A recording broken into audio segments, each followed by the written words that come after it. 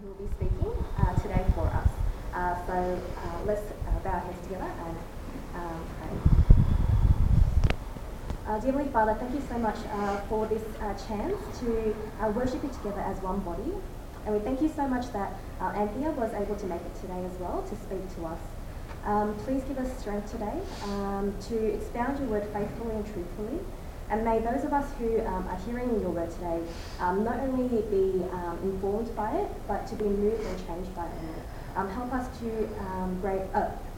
to gain a deeper love for you and I guess a greater passion for your gospel as well. And may this talk really, inspire us to continue to live for your kingdom and for your glory. In your name we pray. Amen. Amen.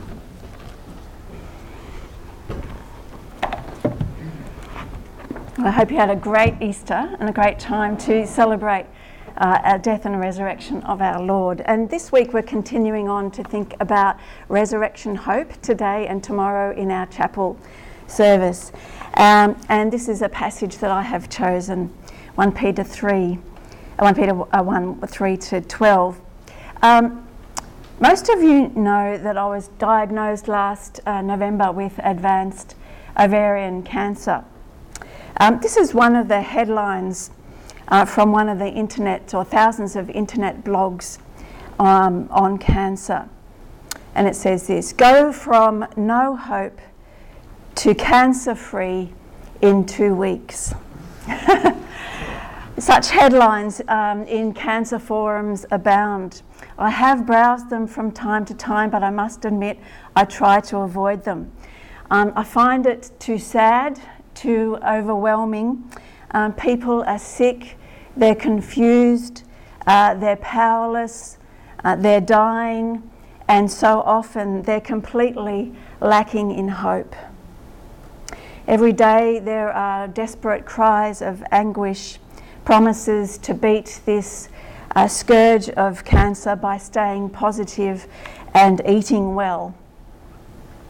On that day, back in November, after seeing the GP and the surgeon, all I heard were a few words really. Tumour masses, possibly inoperable, not curable, get your affairs in order. Of course, I believe that God can do anything. He can use modern medicine and he can do more in his miraculous power.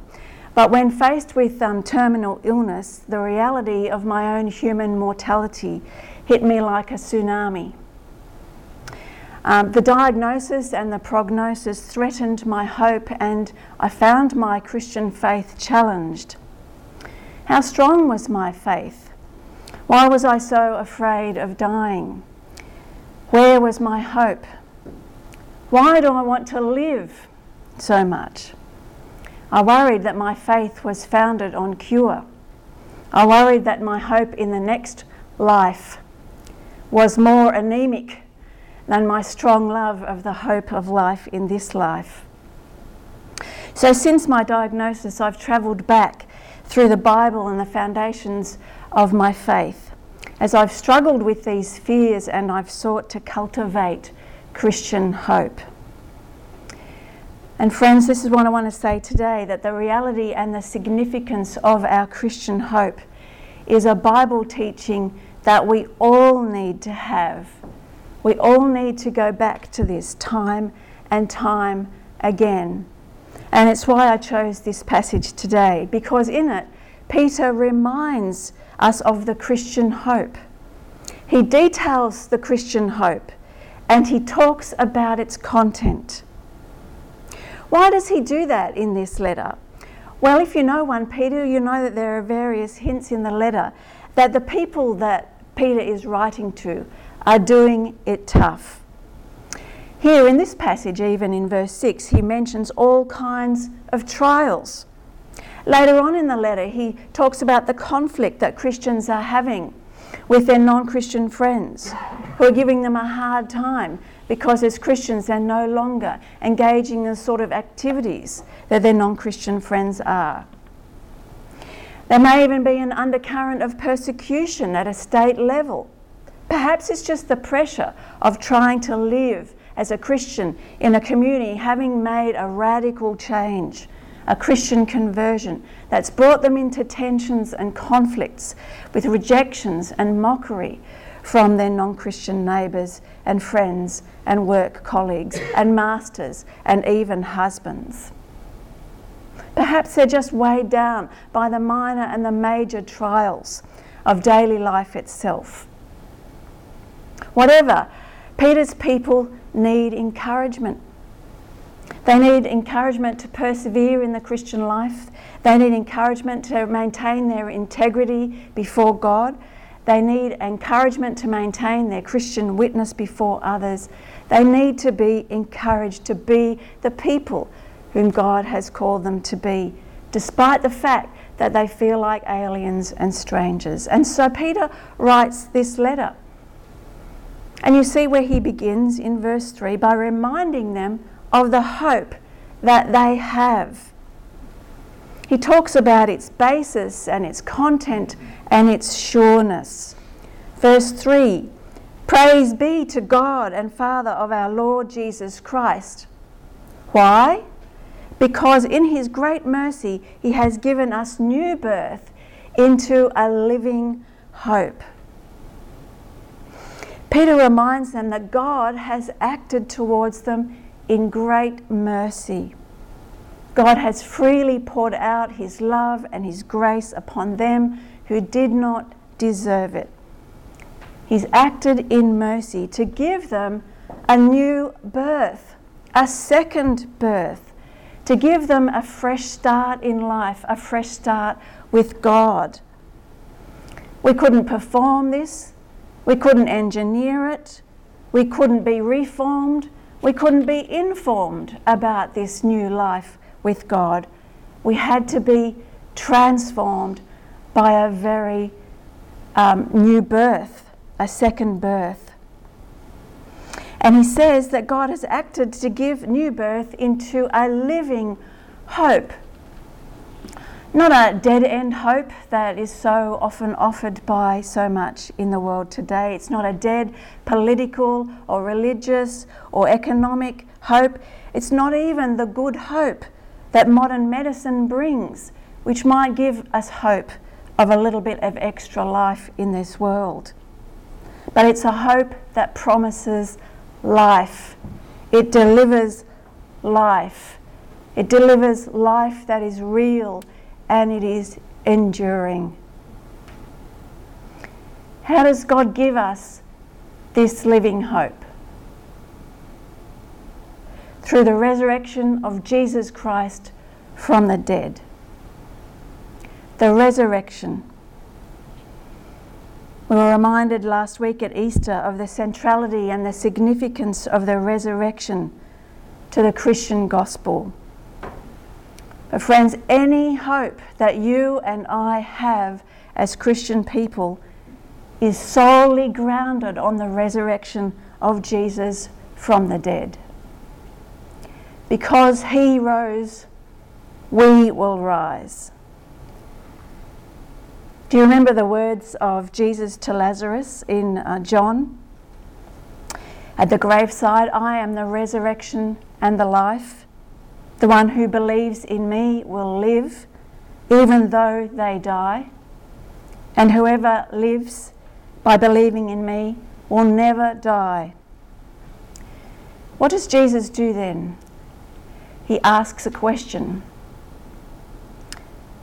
Do you believe this? Do you believe this? This is a question that we have to face, not just in our head, but in our heart, isn't it? The Christian hope is as sure as the historical fact of the resurrection of Jesus Christ from the dead. And that is why it is a living hope. It's grounded on that fact. And so the question we have to ask is, do we believe this? Do we believe that Jesus rose from the dead and gives new life and an eternal living hope to us? Peter goes on to speak of the future orientation of this Christian hope Do you see there that he describes it also as an inheritance? Verse 4, in his great mercy has given us new birth into a living hope through the resurrection of Jesus Christ from the dead and into an inheritance. We often look forward to receiving an inheritance, don't we? I have a friend who has never had much money and she has done it tough. And as much as she doesn't want her father to die, she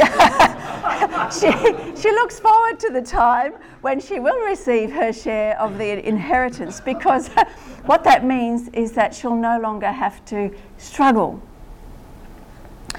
And so she has this habit of going around the house and putting labels, sticky labels on all the bits of furniture with her name on it,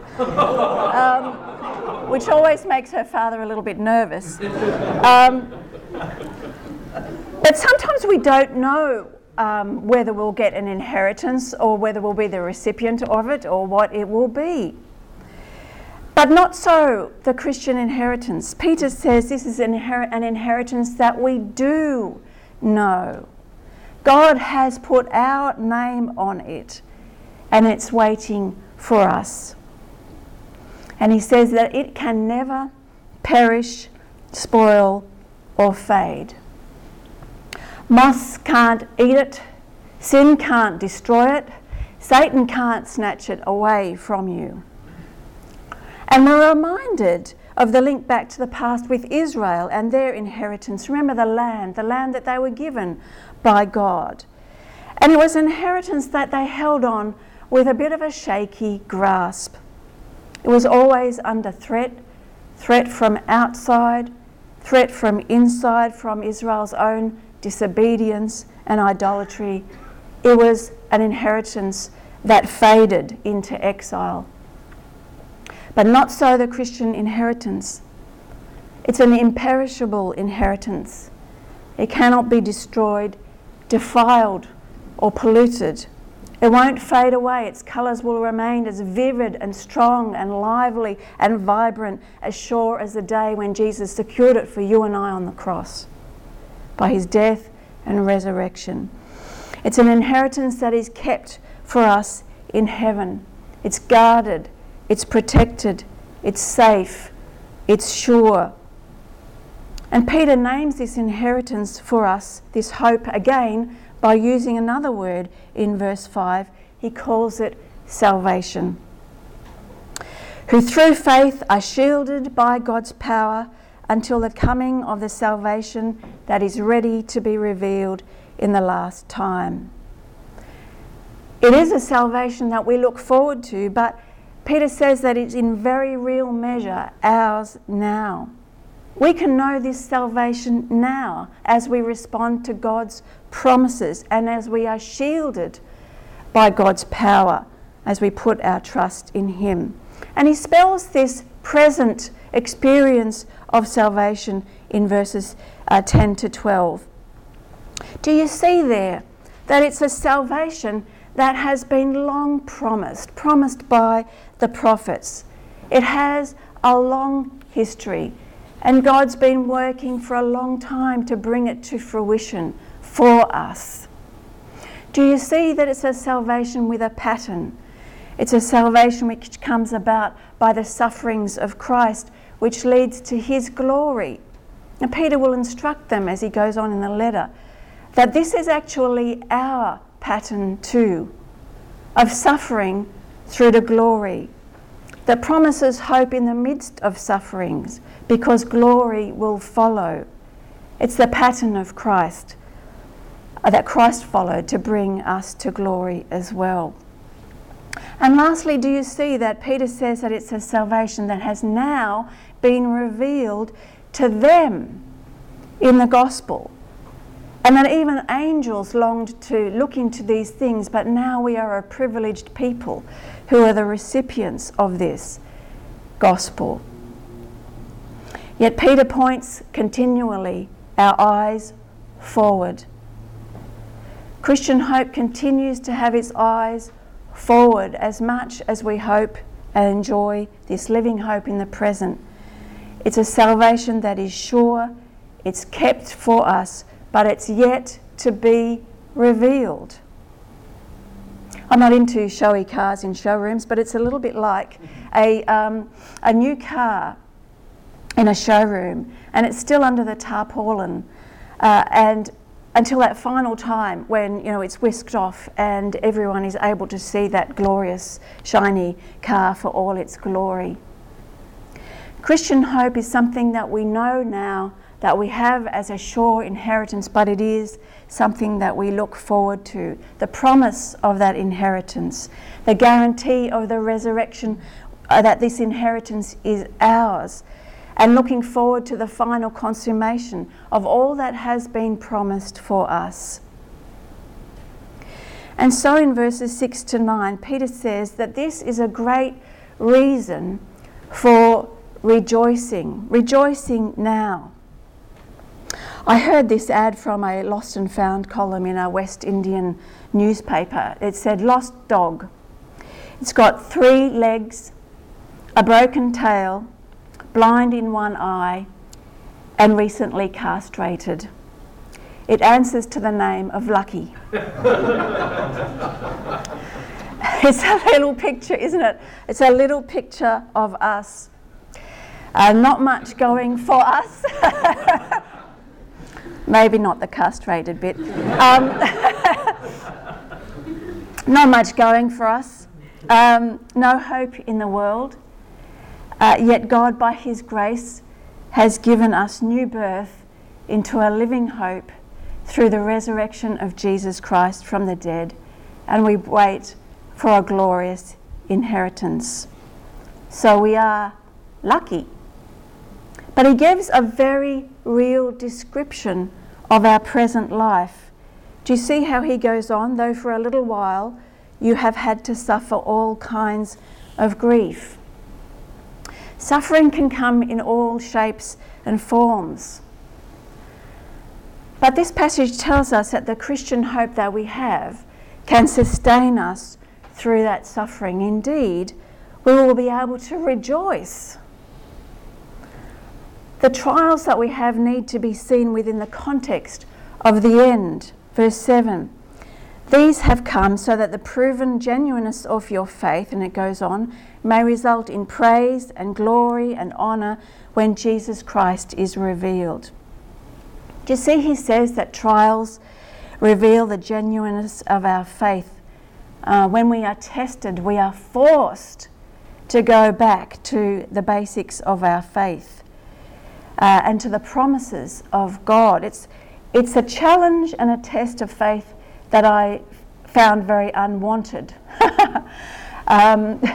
It's an unwanted test, but it has a purifying effect. And it also shows whether our faith and trust in God is genuine. And in the end, you see, there will be praise and honour and glory, I take it, for our faith. Our faith which has been enabled by God, but when salvation is revealed, we are welcomed into the eternal presence and glory of the Father, where we will hear those words, "Well done, good and faithful servant." So Peter wants to tell his readers that the Christian hope is a sustaining one. It provides a fundamental grounding of joy in the Christian life, which can be held on to despite the things that you are experiencing. It's a curious thing, isn't it? And that's why I think when it says there, it's indescribable, it's inexpressible, the joy that we can have in the midst of our circumstances. And what it's saying to us is that no matter how twisted the plot lines of our lives become, no matter how painful or evil the story might seem to be, the key event in history has occurred, the resurrection of Jesus on Easter Sunday. And that resurrection guarantees the ending of our story, and it gives meaning to our present lives here on earth. And that is our great hope. So Christians, more than anyone else in this world, should be people who know real joy and optimism in life as well as death. That is a joy that I am on a journey with, I must admit, that I'm trying to cultivate in my Christian life. But in order to know that joy, amidst the trial, I need to cultivate my hope. A colleague once told me a story of a parent with twins. The parents had two sons. One was an incurable optimist. The other one was an incurable pessimist. Now, parents don't tend to like those sort of extremes, so they wanted to kind of bring them both back into some sort of middle ground, knock a bit of optimism off the incurable optimist and knock a bit of pessimism off the incurable pessimist. So they thought they'd try an experiment. One Christmas, they thought they would give the incurable pessimist the best gift in the world, a room full of toys. And they'd give the optimistic kid a room full of horse manure. Well, Christmas morning came about and they sent their children up to their rooms. And after a while, they wondered why they weren't hearing any noise. So they went up and they went to check first on the pessimistic kid. And to their surprise, he was not in the room playing with the toys. He was standing outside the door, looking in despair, saying, "I'm never going to get the time to play with all these toys." Anyway, so they went to the other child's room, and to their surprise, he wasn't standing outside the room. He was actually inside the room. So they went in there, and there he was with a shovel. There must be a horse in here somewhere.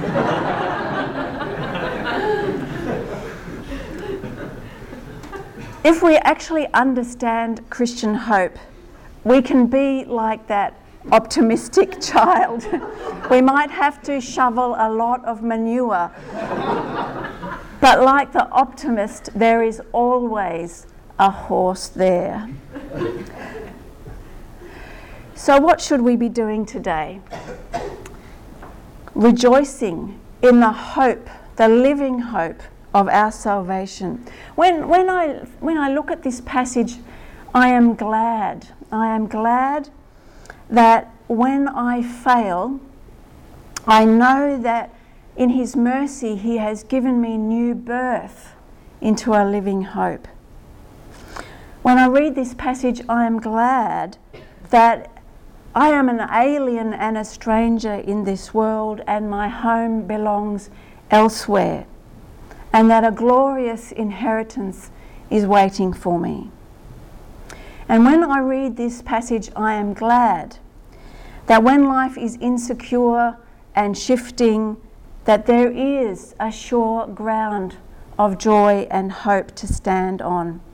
And when I read this passage, when I confront the crushing need of those around me with no hope in this world or the next, I am glad that I have a salvation to share with them. This is the Christian hope. This is the hope that the resurrection of Jesus Christ guarantees for us. And friends, our ongoing challenge is to keep our hope fixed on God, hope that endures despite no cure, and hope that endures in the face of death. Because if we put our hope only in the things that will be destroyed, no matter how good they are, we will miss out on the greatest source of hope available. Let's pray. Our Heavenly Father, we ask, Lord God, that you will cultivate our Christian hope which is sure and enduring, that can never be taken away, and which helps us to live well in this life and the next. And we pray in Jesus' name. Amen.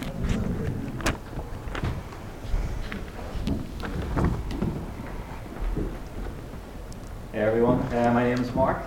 We're going to continue in our time of prayer.